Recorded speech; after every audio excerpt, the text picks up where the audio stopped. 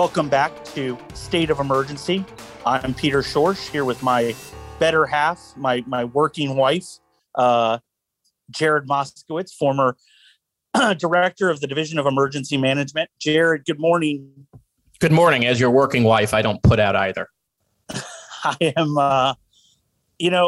we had Twitter Spaces last night with Kevin Kate and about 160 other people, this little like kind of live podcast thing.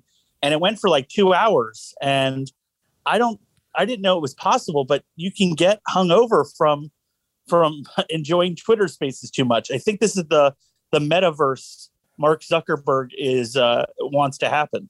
I mean, I am just totally jealous with envy that you spent 2 hours in a Twitter space. I mean, how can I live your life? Well, I will say I'm down here in beautiful Venice, Joe Gruder's territory, for a horse show for Ella Joyce. So there isn't a lot going on. There's not a lot going on in Venice overall. So I didn't miss much. It was a busy week in Flopole. It just never slows down. We are going to have kind of the woman of the hour with us to talk about what she has endured over the last week, Senator Tina Polsky. She has been in not just the Florida news, but making national appearances for a dust-up that she got in with the Surgeon General, whose last name is unpronounceable to me. We're not gonna rehash that, right, Jared? We're gonna look forward, be forward thinking this morning.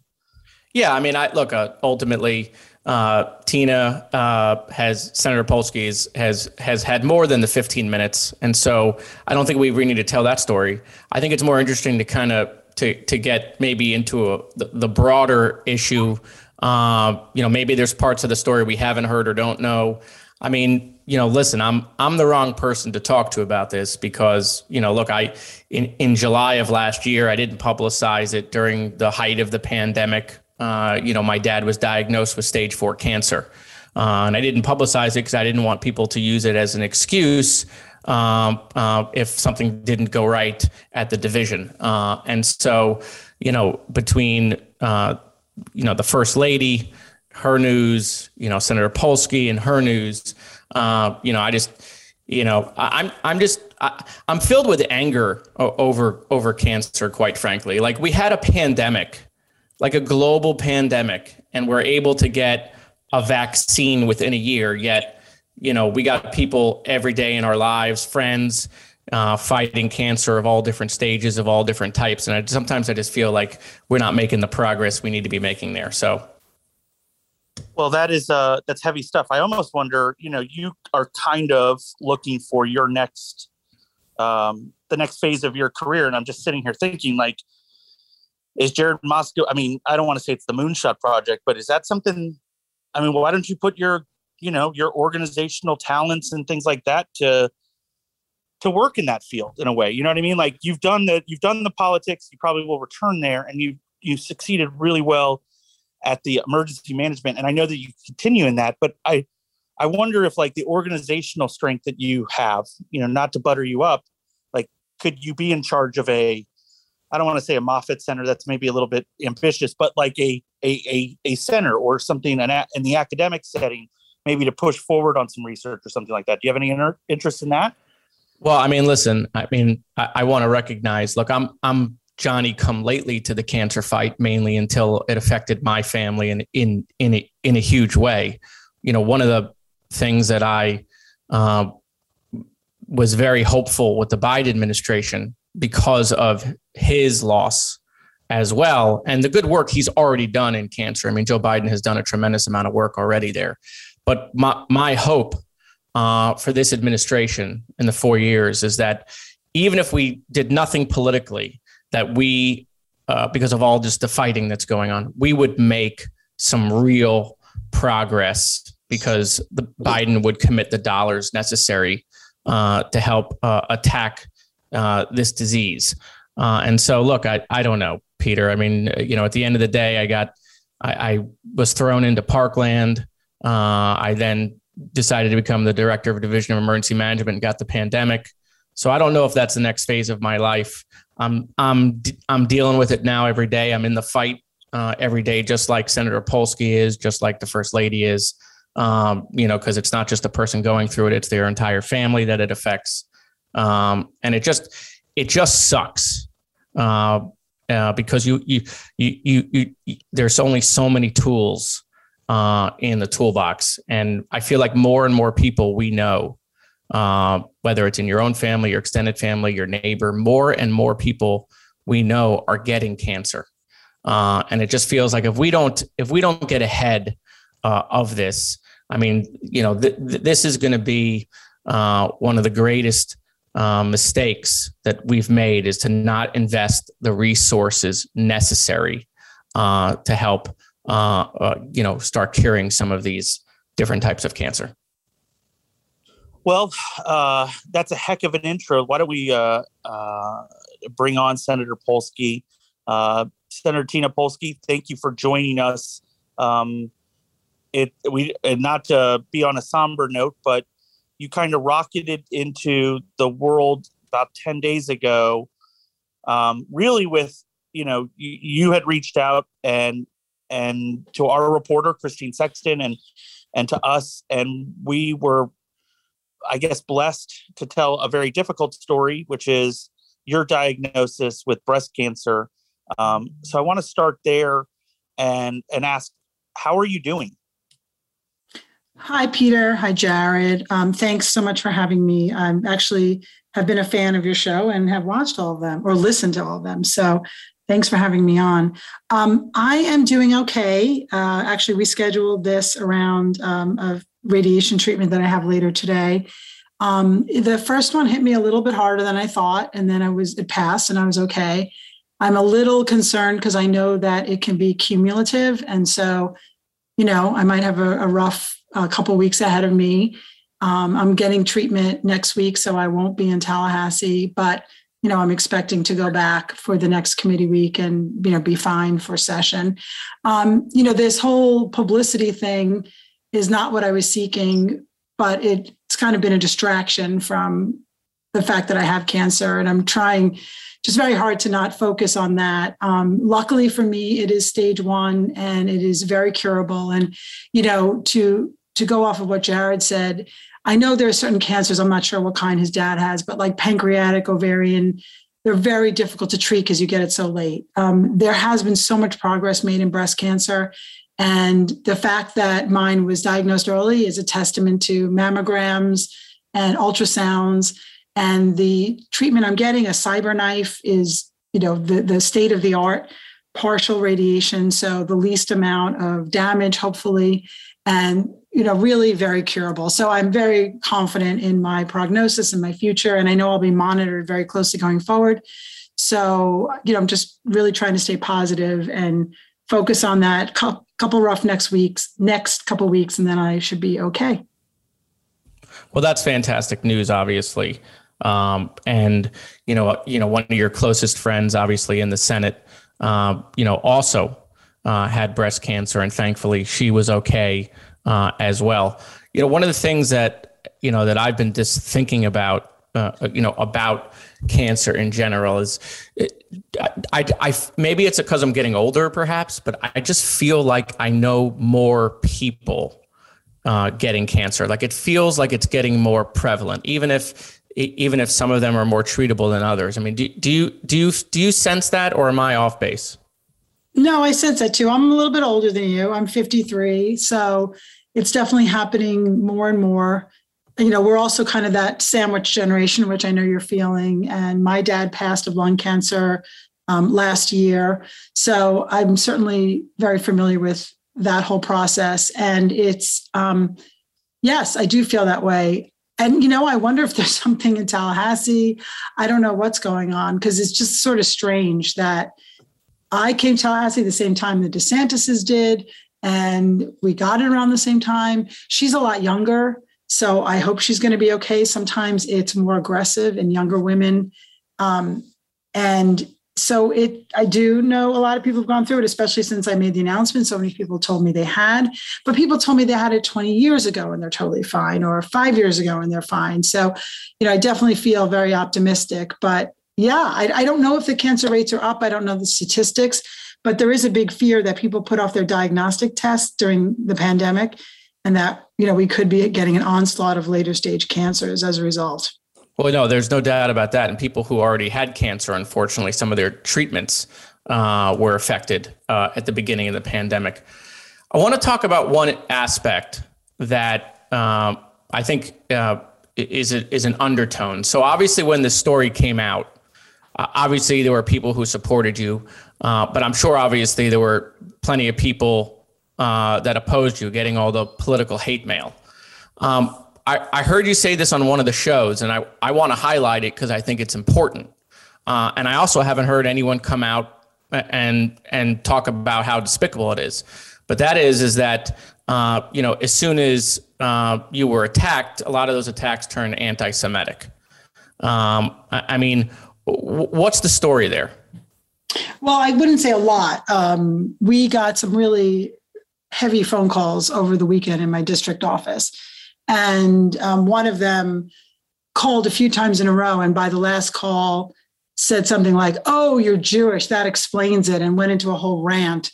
And there was some kind of threatening message. Now, my aides tried to protect me from that. Maybe we can give that phone number to Randy Fine, and he can call that person back. That's a great point.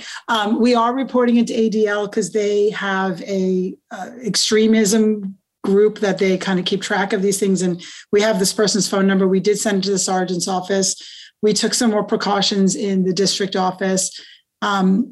So, that was one aspect of it. I can't say that's been the overwhelming, response is anti-Semitic. It was just that one that I'm aware of. But I did turn off Twitter notifications. So I don't know if there's more out there that I'm not aware of. There were some other people who left messages like, you should die of your cancer. While I was on a show, I think so those people are not supporters of yours. I'm not so sure. Maybe I could turn them, Jared. I don't know. I can be very charming when I want to be. But that does bring up an interesting point that I want to get a hold of here, because you step forward here on this issue, and now subsequent things have happened. Not to yada yada yada, but this was supposed to be a story about your breast cancer diagnosis. I mean, that's what you and Christine talked about. And then it turned into this other thing with the Surgeon General. I feel like that's being lost in a way. Like I feel like I want to just go back and repost the original story that Christine wrote and just hey, there's a human being here. This is what's important. Not, should somebody wear a mask or not? That's secondary. And I don't even, I'll be honest, I'm still infuriated with the governor's comments on Thursday. He was asked about the exchange between you two. And again, it's where I find so much fault with Ron DeSantis is just complete lack of empathy. Even if he wanted to stand up for the Surgeon General, which he did, the first thing he should have done is said, all right, before I get into this, I do want to take a moment and acknowledge Senator Polsky's condition. And and I ask all Floridians to pray for her, my wife, and the thousands of women who are, diagnosed with breast cancer each year. I am amazed that there isn't any of that out of the DeSantis world yet. This is a breast cancer awareness month. The First Lady obviously has it. I don't know why it wasn't the message of the week, so to speak, the message of the month. Instead, we've gone into suing everybody. And I just feel like all of this is being lost. The human beings, you, the First Lady, all of the thousands of other women with breast cancer. Instead, we're sitting here talking about Republican versus Democrat again. I couldn't agree with you more. I was really upset to see, I was sitting in a delegation meeting yesterday and heard about his comment, DeSantis's defense. And that struck me as well, of course. And I mentioned that earlier in the week in some of these interviews, people said, have you heard from the governor? I said, no, not even, there was only about 24 hours maybe between the initial announcement about the breast cancer and Christine's article and then the second one coming out about my interaction with the Surgeon General. But even in that prior time, there was nothing coming from his office and nothing since. And what particularly offended me in DeSantis's comments yesterday was he never mentioned my name. He didn't even say she, and he didn't even say the senator. He said they, and as if I'm part of this conspiracy to take him or the Surgeon General down. And he talked about pictures of me without a mask and that he gave me other accommodations. That's all that he said. And then he pivoted completely to the political nature of the Surgeon General's opinions and his directives. All right, so let's break that down because it's important. And Jared and I talked beforehand. We really don't want to belabor the original part of the story. But just to catch everybody up, you had an exchange with the Surgeon General. He came to your office to meet with you, basically to discuss his confirmation. You asked him to wear a mask. He did not. He had his legislative aides. They did not. He was, in your words, smug about it. And then he had a kind of a rejoinder on the way out about how he likes to try to reason with unreasonable people for fun. He had asked if you guys can meet outside. You said you wanted to sit in your office and meet with him. And since that time, Senate President Wilton Simpson has commented extensively in two different occasions about how he does not like the treatment of a senator. Most of your colleagues have rallied around you. There are still some people that have not said anything one way or the other. And if you want to read more about that, there's been extensive reporting on that. We want to talk about what's happened since then. And so we go to Thursday, the governor's comments. I want to break down one part just so that we can be clear about it. So the other side, and I can't believe there is an other side to this, says you were pictured with other senators without a mask, specifically Chevron Jones. I think you're in a legislative committee meeting at about that time. What do you say to your critics? I mean, and again, I joked about it on Twitter. How dare you, get breast? I mean, I got to commend you for getting breast cancer as a way to trap the Surgeon General you've never met before. It's a wily coyote kind of plan right there. But what do you say to those arguments, including the governor's, that, you were pictured with other people not wearing a mask and that you haven't been consistent on insisting other people wear a mask around you? So first of all, your tweets have been on fire, Peter, and I've really enjoyed them. So thank you for that. It's easy to kind of defend each and every one, and not that there's so many, but I'm happy to do that. But the overarching issue is this. He didn't respect my wishes. It's my office. I have a sign out front. Please wear a mask. I have masks available. And the offices up there, they're pretty small. We'd be sitting around in a circle in chairs and a couch. There would have been 5 or 6 of us in a room, and it's not 6 feet apart. And so in my office, I have a very strict rule, and I've been 100% compliant in my office. I don't know who, everybody comes in, there's dozens and dozens of meetings. I don't ask anyone their vaccine status. And no one has ever had a problem with that. So what happens when this story comes out? People go through the Florida channel. They find, go through hours of tape to find me in a committee meeting. They find, I posted a picture on Chev Jones' birthday.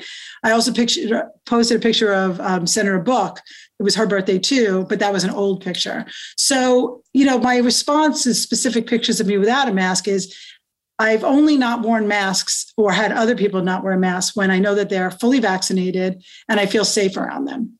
And I get to decide what's safe and what's comfortable for me, not anyone else. And the Surgeon General had no idea about that when he came into my office. And that's not what it's about.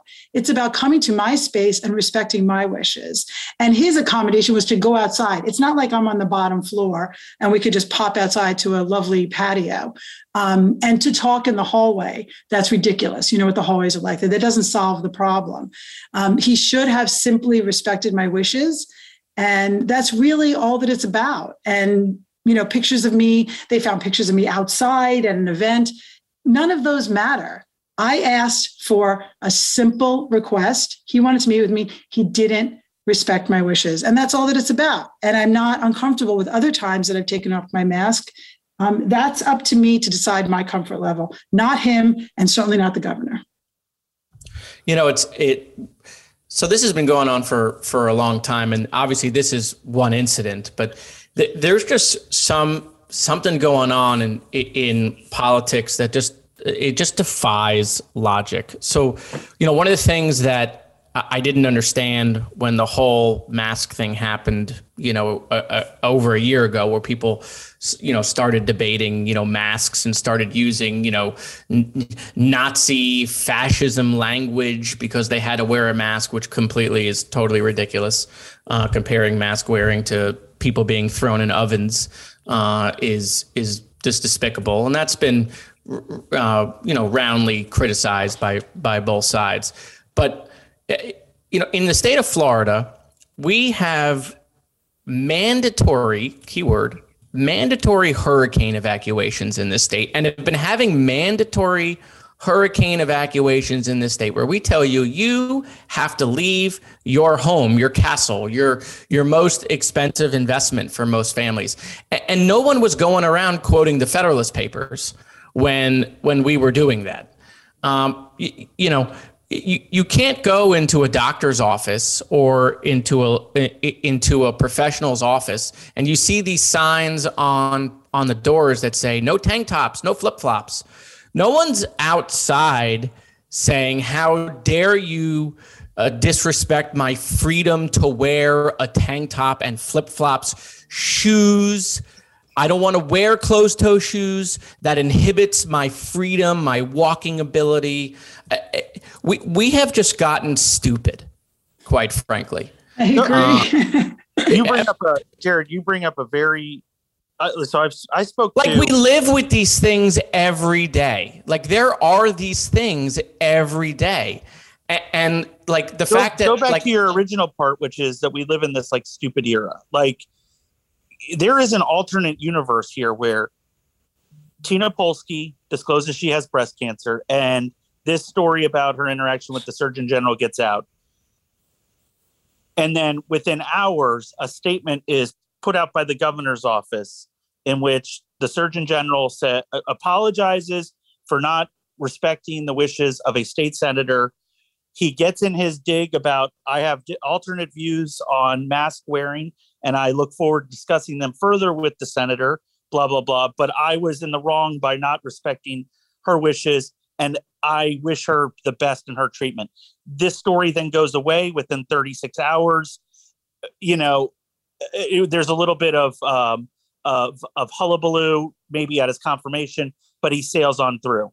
We are not in that universe. We are in a universe where the reaction to people, especially on the right-hand side, and specifically people who are attached to the governor's office, whether they be staff themselves or like adjacent to the communications office people, these people then start calling Wilton Simpson a rhino, a Republican in name only, and criticizing Wilton Simpson for standing up for Tina Polsky, which is where I came in. And I'm like, if you think that Wilton Simpson is a rhino, you're talking about a guy who is, of the three people that are running for state office in the Republican side, he's the only one that's endorsed by Trump.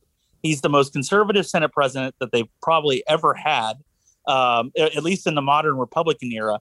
And these people, so they decided that after Tina Polsky did this, they were going to attack her they were going to, like she said, sit through and watch hours of the Florida Channel to get a gotcha on the capitalist. And they were going to attack Wilton Simpson. And then they were going to do, as you say, other people were going to attack her with anti-Semitic comments. They put on their jerseys instead of, again, we're talking about you like you're not here, but this is a woman who just got diagnosed with breast cancer. And the first lady just got diagnosed. Why are we not focusing on that?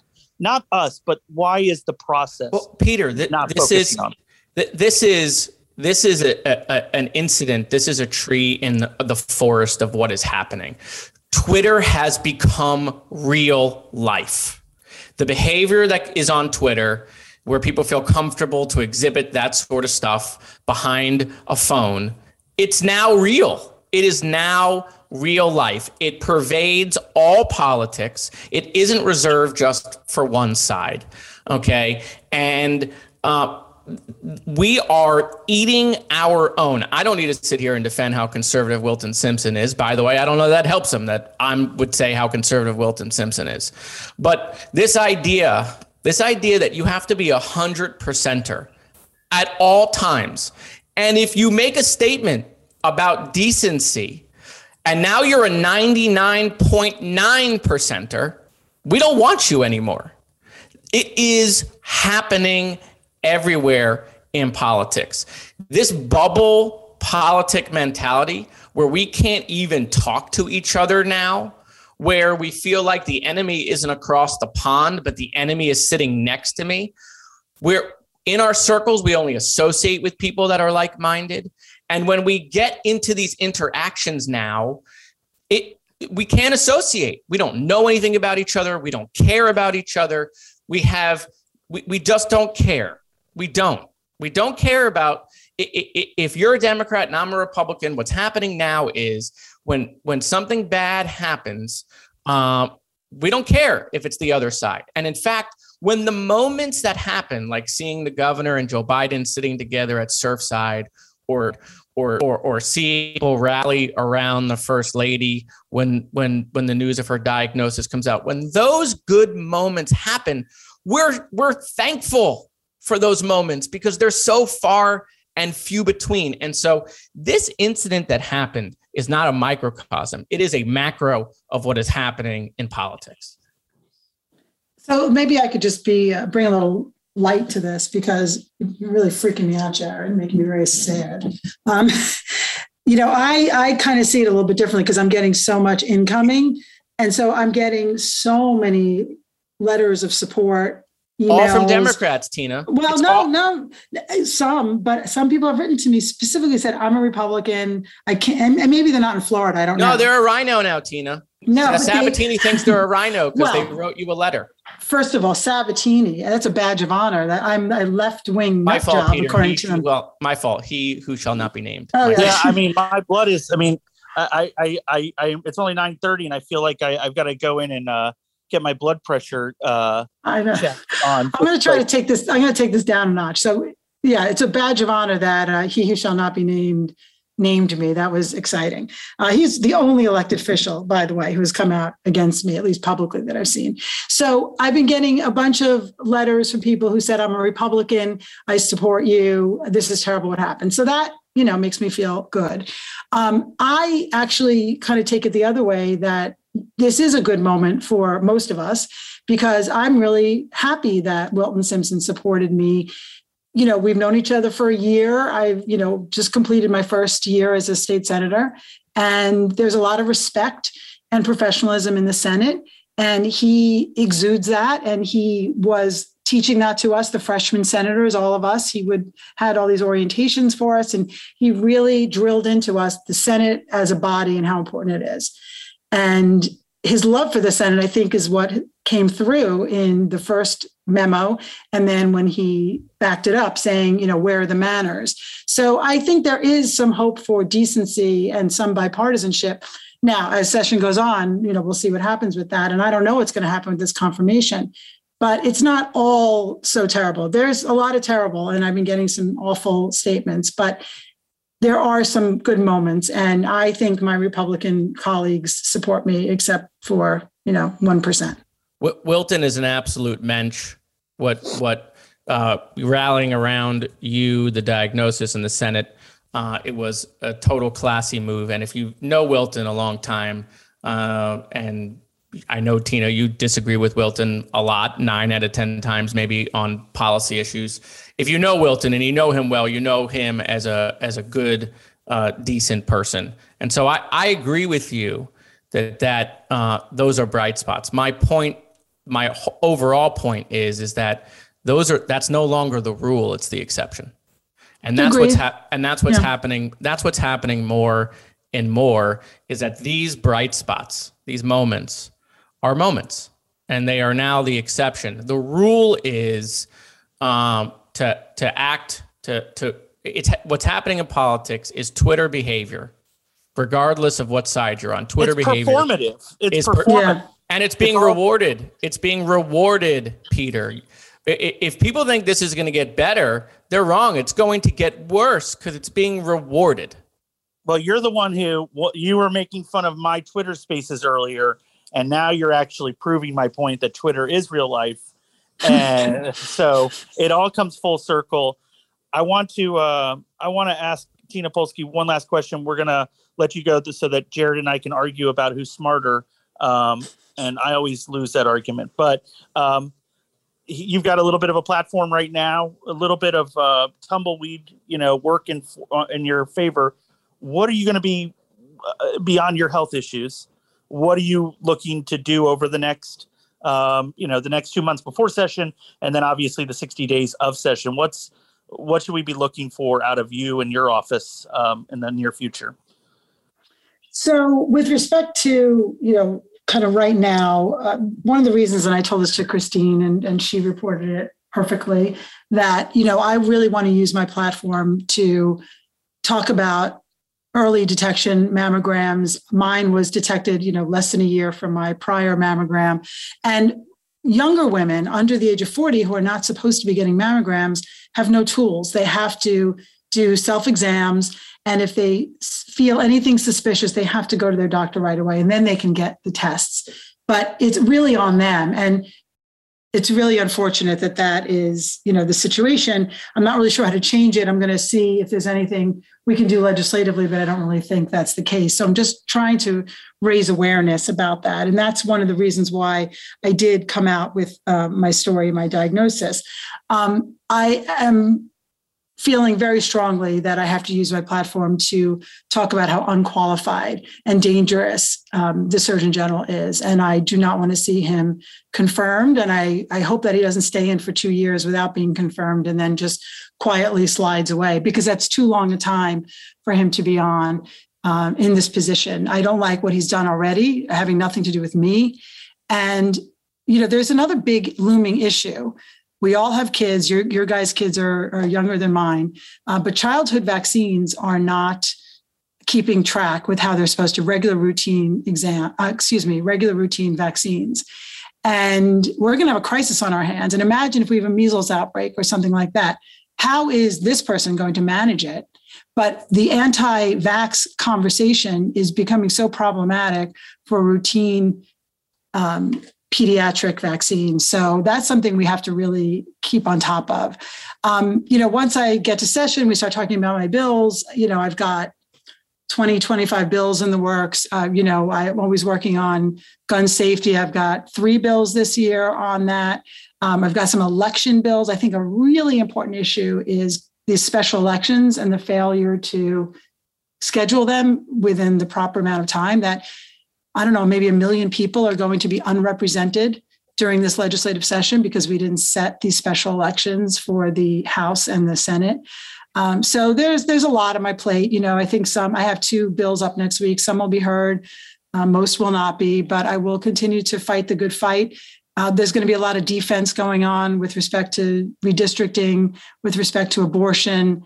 I hear they're bringing back, try to talk about transgender stuff again. Talking about, expanding Medicaid, all of this falls into healthcare and taking care of people and being kind and good.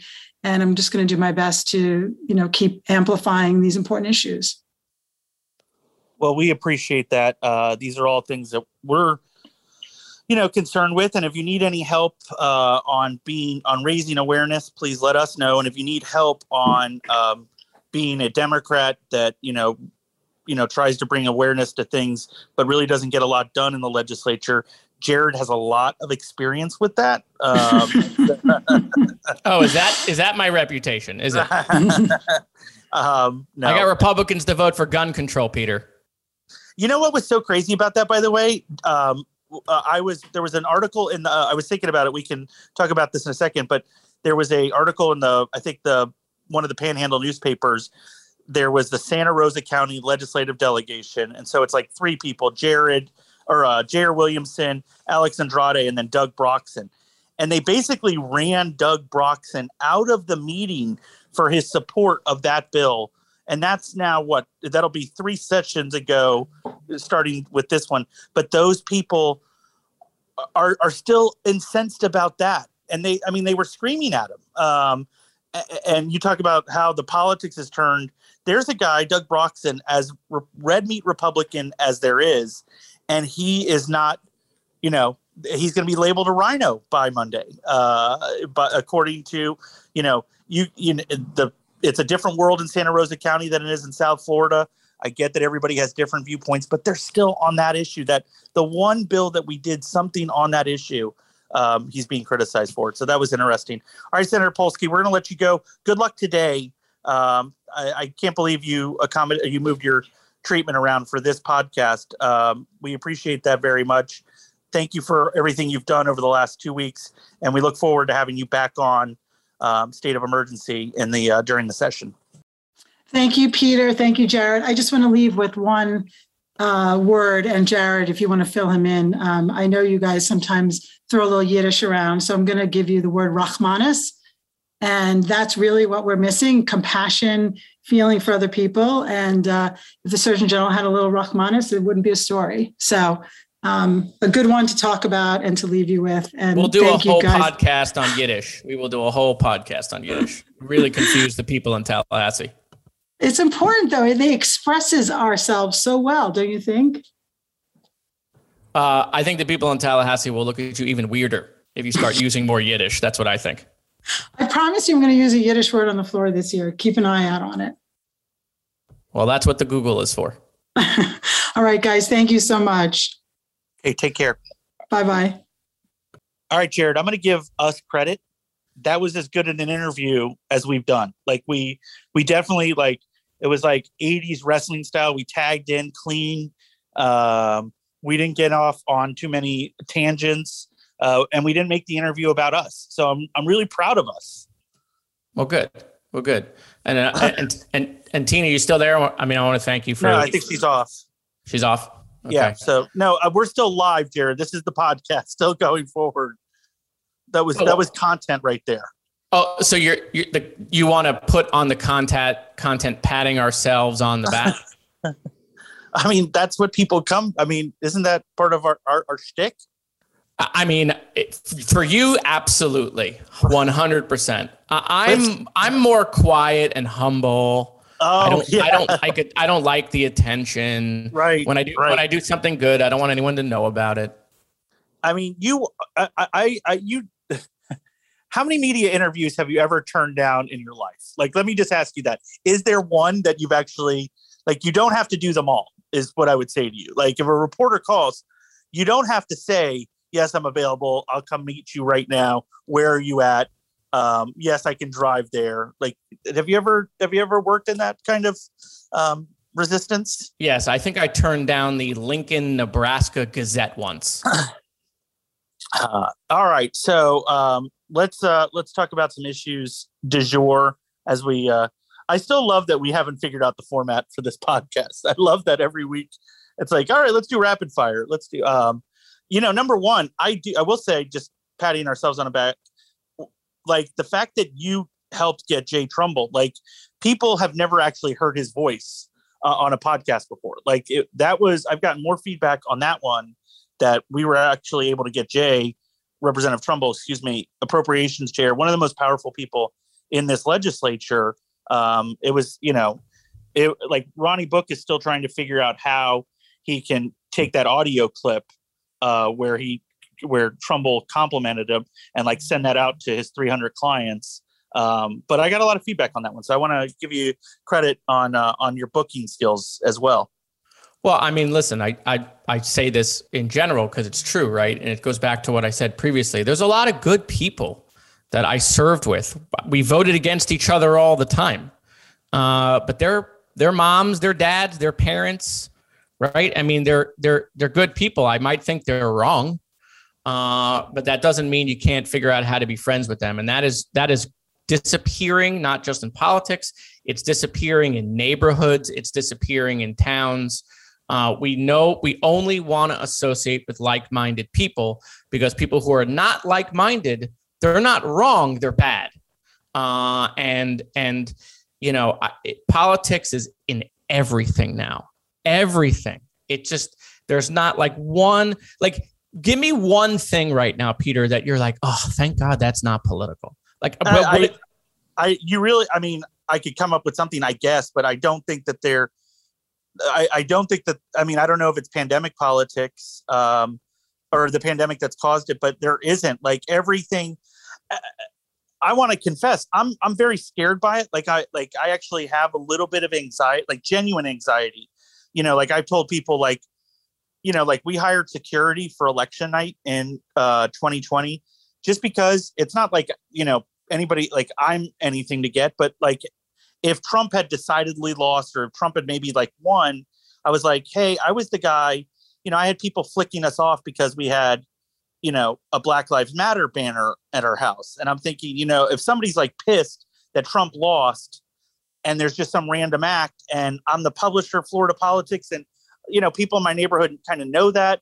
And we live in that kind of community where there's just a lot of Trump, boat flags and stuff like that. And I'm a little scared by all of it. I don't want to talk politics all of the time. Peter, and like I said, I think that it just keeps, that train has left the station and it keeps moving. A lot of people thought, oh, when Joe Biden got elected, maybe it would snap back a little bit. Not only is it not snap back, but it's just that train is continuing down the track. Here's how crazy things are right now, and I'll give some local, some national stuff. But 3 stories that just stick out in my mind of just how crazy things are. One, we got Representative Carlos Guillermo Smith, one of the most progressive members in Tallahassee, if not the second most progressive member, talking about corporate freedom. I mean, it's bizarro world. The Democrats in Tallahassee, I mean, they literally can't pass every bill that they've drafted. They like on infrastructure, they can't pass. I mean, this is like crazy. They control all of government, and we can't pass a bill on roads. Fox News, Tucker Carlson is running a segment on January 6th in which people on that segment call it a false flag event. I want to comment when you talked about that. That is amazing to me, because the opposite of this, Ron DeSantis goes to, and I'm not beating up on Ron DeSantis always, but he went to the Future of Florida forum held by the Florida Chamber, sponsored by pretty much all of the Fortune 1000 companies that we have in Florida, from Disney, Mosaic, et cetera. And he went in there and said, no one likes corporations and no one likes woke corporations. And basically, went over to someone's house and stole their remote control. I mean, he basically was just insulted all of them. And I get there is a divide inside the Republican Party between corporatism and the libertarian wing. But he went and told them nobody likes them. And you bring up CGS. It is weird that it's very weird that we live in a CGS. He's got a moniker. I mean, MBS has a moniker, and that didn't go well for him. I mean, but wow. I think he's trying to do like an AOC thing, but wow. Yeah, I can't believe you threw out an MBS reference. That is so the Jewish side of you, where it's just... It is. I'm still bitter. Like, I'm still bitter. Son of a bitch. You should. I think somebody just did a report on MBS about what kind of lunatic he really is. But it's just interesting that CGS is the one putting out pro-business legislation, and Ron DeSantis, the Republican, is telling the Florida Chamber to basically go screw it, or the members of the Florida Chamber to go screw itself. Well, that is an example. What you just said, has the pandemic changed politics? There's many of them, but let me tell you something. I think corporations are soon going to be the odd man out. Democrats are hitting them on certain issues, and now the Republicans are going to go hit them on other issues. I think Governor DeSantis is actually the future of the Republican position on what's happening with corporations. I don't think that's an outlier, and I don't think it's just a wing. I think it's a win, Jared. It's a win. I mean, Well, it's soon going to be the whole house. It's not just going to be the wing. I promise. Well, I will. That is moving. You go talk to Republicans who feel like they're Reagan Republicans, and they will tell you that when they go to Republican meetings of the county parties, that the mentality has completely changed among the base of the party. It is no longer, we want government out of our lives. We want less government. We want less government spending. Those were things you could count on the Republican Party. Maybe I didn't agree with it, but you could count on small government from them. You could count on government out of our lives, and you could count on less spending. Those three pillars are gone. And I think the pandemic that is definitely an effect of the pandemic. Well, and I will say, I think in a way, some of the Republicans are right here when like the attacks on big tech, on Amazon, on Facebook, et cetera. And, like, I thought it was weird that they were attacked. I'm like, why are we against Facebook? Like, this is 2 or 3 years ago. Now, as we are coming to see it, and, the Facebook papers came out over the last week, and they're must read, revelatory about just, that it's basically a nation state level actor, basically corroding our global society. The Republicans are right. And if they're, I don't think going after, I don't know, but see, like Twitter, isn't that, Twitter tries to act good, but it's only because I agree with it that I think they act good. Facebook is, they are a very dangerous company right now. And so Ron DeSantis attacking Facebook, Donald Trump attacking Facebook, they may be on the right side of the issue there. They are on the right side of the issue. There's things obviously that, Trump has attacked Twitter or Facebook for that I think he's wrong on. But on the broader big tech issue on how much control they can have and do have to manipulate understanding and messaging, they are right. They're 100% right. It is weird. For me, like I've been, long story short, I did these lectures for a State Department outfit called World Partners, based in St. Pete. Really good group. Very just like one of these like genuine, like do-gooder. It was like backed by Gus Stavros, and they would bring in real, genuine, like high-level leaders from around the world. They would go to New York, San Francisco, and for some reason they came to Tampa Bay, and they would do a journalism leg in Tampa Bay because Pointer's here and there's other stuff going on. And so they would invite me. I don't know why, but I would talk to them about blogging and what it was like. And these were like the editors of like the New Delhi Times. And I remember there was a young woman who was she was the biggest radio personality in free Afghanistan. There was like security experts from NATO. And again, I don't know why they were listening to me, but part of my spiel, as we would talk about social media, and this is 12, 13 years ago, is listen, Facebook is very different for, the United States than it is for the rest of the world, because we look at like Facebook for, if you are in Africa, you are not there for photos because that's not what your community, you have never traveled outside of the 50 miles of your village. And you're not you don't need to use Facebook to stay in touch with your grandmother because she lives with you. Americans were using Facebook differently. And this is during the Arab Spring and everything like that. They were using Facebook for politics. And we saw what that brought on with the Arab Spring and then with the Ukraine and with Iran and et cetera. And now it is clearly here. We have a Pandora's box that I don't know that we know how to undo at this point, where the value is 5 times more to be angry than it is to be happy. And I don't know. I want to go back to Facebook. Well, I know when the seminal moment happened, by the way. Please. Of course you do. The seminal moment happened. Do you know how to spell seminal? Because I don't. Listen, it doesn't matter anymore because if I spell it and I tell you that's how I spell it, now it's a fact. But I know when it happened. See, I joined the Facebook when I migrated over from MySpace, and my life was great. And then they let my mom on Facebook. and they let grandmas on Facebook. And after that, Facebook wasn't the same for me anymore. Okay. It wasn't the same. It was a nice protected space where I could interact with my friends. And now anything I put on Facebook, it necessitates a call from my parents. Oh, you went to that restaurant last night. What did you have for dinner? If I wanted to have that conversation, I would have told them I went to that restaurant and I had spaghetti. That's when everything has ruined for me from Facebook, and it's gone downhill. But I don't know that we can call it Facebook anymore. I think it's the social media site formerly known as Facebook and now is known as, was it Meta World Peace? Is that what they're going for?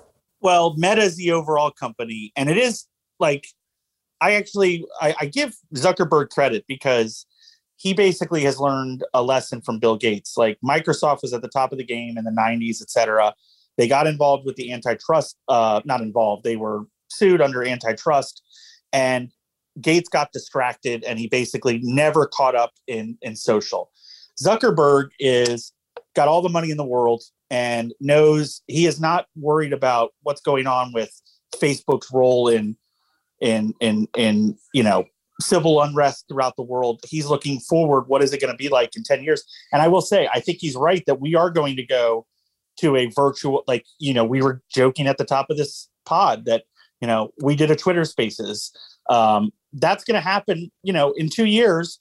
You and I are going to be meeting virtually.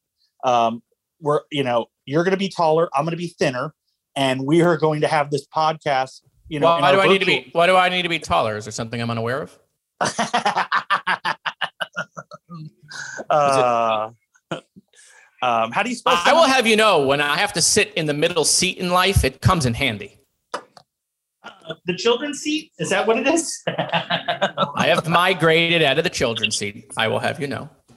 I bet you it's a lot easier not having to always get first class like I do, where you're just like, hey, can I get the Well, it's not easier when you have to buy a suit. I can tell you, I have to have suits made because I'm in between, I think, a child's large and an adult small. So my suits are twice as expensive because I have to get, 25% more fabric. So, by the way, that's actually a pet peeve of mine. For 30 seconds, let's diverge.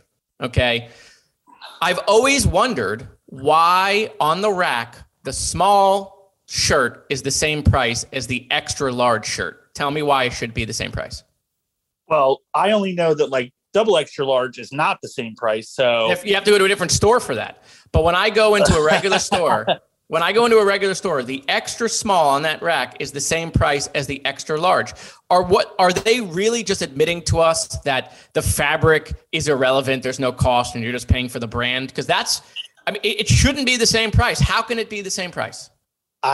Listen, these are questions I ask all the time. This is a problem only small people think of because we're angry that we're paying the same amount of money. See, I look at it the fact it's an incentive for me to lose weight so that I can save. Because the polos that I like are Tommy Bahama, and they make they do a trick where they do 2XB and 2X, and 2X is for tall people. And so it's just this whole thing. But I look at the prices. I'm like, wait a second, I'm paying $99 for a polo. They're paying $79. And so that, justice. It's justice. All right. I want to get to two last issues before we close out. One is that, this week, I think we had, some fireworks, although maybe it's fireworks that nobody heard or saw. Because I still think the Democratic primary is very under the radar. But it looks like we had our first fireworks between Nikki and Charlie. Charlie being asked about his new positions on marijuana, his new plan, which is a good plan. And Nikki firing back, basically saying, don't compliment me. You're late to the party. You passed laws that, were on the other side of this when you were governor. That's, I think, the first hard hit from her onto Charlie and on her turf, because look, she's been earlier on the marijuana issue. What do you think about it? I actually have to go to your first point, which is I think it was really under the radar. I saw the exchange, and I live for these exchanges. You have a site called Florida Politics. You're hoping that there's going to be fireworks between the Democratic primary, and I didn't see much on it. I'll take the default Charlie position. It is a little interesting seeing Charlie make this, this big leftward lurch. He is vulnerable on this, because he was 20 years ago, he was chain gang Charlie. I'm surprised. I'll be honest. I'm surprised Nikki isn't doing a more definitive job trying to bracket him on it, maybe more negative on it. It's like she kind of let him get to this space. Like if it were me running that campaign, the day that he said he was for legalization, I would have done like a digital video of Charlie on the floor of the Florida Senate with, passing the STOP Act where, you had to serve 85% of your time. So I would say, to me, it was interesting. I have no doubt that Kevin Kate is going through the National Archives, putting that 3mm film together on that for the future. But by the way, I mean, I know it's early. I know that's an excuse. I know every time we say, well, the election starts earlier, it feels like the election year always starts earlier. The primary seems very under the radar, right? I mean, is that because it really is early? Should it still be under the radar? I mean, it just doesn't feel like it's breaking through at all. I think that again, the pandemic changes everything. I think DeSantis, there's two very small micro notes. Like I kind of reported last night that Steve Contorno, the political editor of the Tampa Bay Times, one of the most important positions in political journalism in our state, is leaving to go to CNN. He's basically going to I don't even know if he's going to be on air as much as a reporter, and he's going to track DeSantis, basically DeSantis going into 2022. And an expected run in 24. And the big rumor in Tallahassee is that the Washington Post is is going to set up a bureau or some sort of, outfit in Tallahassee to track DeSantis. And DeSantis just eats up a lot of oxygen. The daily press conference, we're going to sue Biden and then follow it up with the, appearances on Fox News. That takes a lot of energy out of the Democrats. And I don't know that Chris and Nikki have the bandwidth. I mean, all they can really do at that point is kind of respond to whatever DeSantis said. And at that point, DeSantis has won. So I think the problem for the Democratic primary is that the Republican nominee seems to be dominating. Well, let's actually go to the particular issue, because that was actually my second question, which is, the governor has called for a special session. They're suing the Biden administration. But I want to go to the issue, which is, do you think you should lose your job over not wanting to get a vaccine? I think, there are areas where I think that could be true. In a hospital where you could get someone sick, in a nursing home, in an ALF, the most vulnerable among us, susceptible to COVID-19. I think those are examples where, we probably should only have vaccinated people working in those facilities, especially now, still, while COVID is not, in the rearview mirror. But I mean, if you work at the mall, if you work at Radio Shack or Blockbuster, the last one. But if you work just in regular society, you work in an office, and you don't want to get vaccinated, should you be fired because of that? I mean, what are your thoughts? I mean, I don't think anybody cares what my thoughts are. I mean, I think they care what you, as Mr. Jared Maskowitz, what do you think? I mean, honestly, because I think I know where you're going here. I mean, if for my only opinion on this is, I think the vaccine mandate. Peter, I have a problem with ruining people's lives because they don't want to get vaccinated. I mean, I have an issue. I have a problem with people ruining my life because they're not vaccinated. I mean, and because we have a pandemic. I get where you're going. I just, I don't understand the vaccine hesitancy. I mean, we use it at. We vaccinate for so much at the school level already. The only reason why we are hesitant is because the orange man did not fully embrace it. If Donald Trump had rolled up his sleeve and got a vaccine shot on national television, none of this would be happening. And reminded people that this was his vaccine. Remember that? Right. Well, he may have actually, if then you get so many people vaccinated, the pandemic doesn't get out of control the way it does, he may still be president. And so I don't know, maybe I'm happy that worked out that way, but this is again going. But you're not uncomfortable. Listen, you're totally right. I want people to be. I want personal responsibility. I want people to be responsible. I want them to get vaccinated because unvaccinated people can hurt people who are vaccinated and being responsible. Let's make that clear.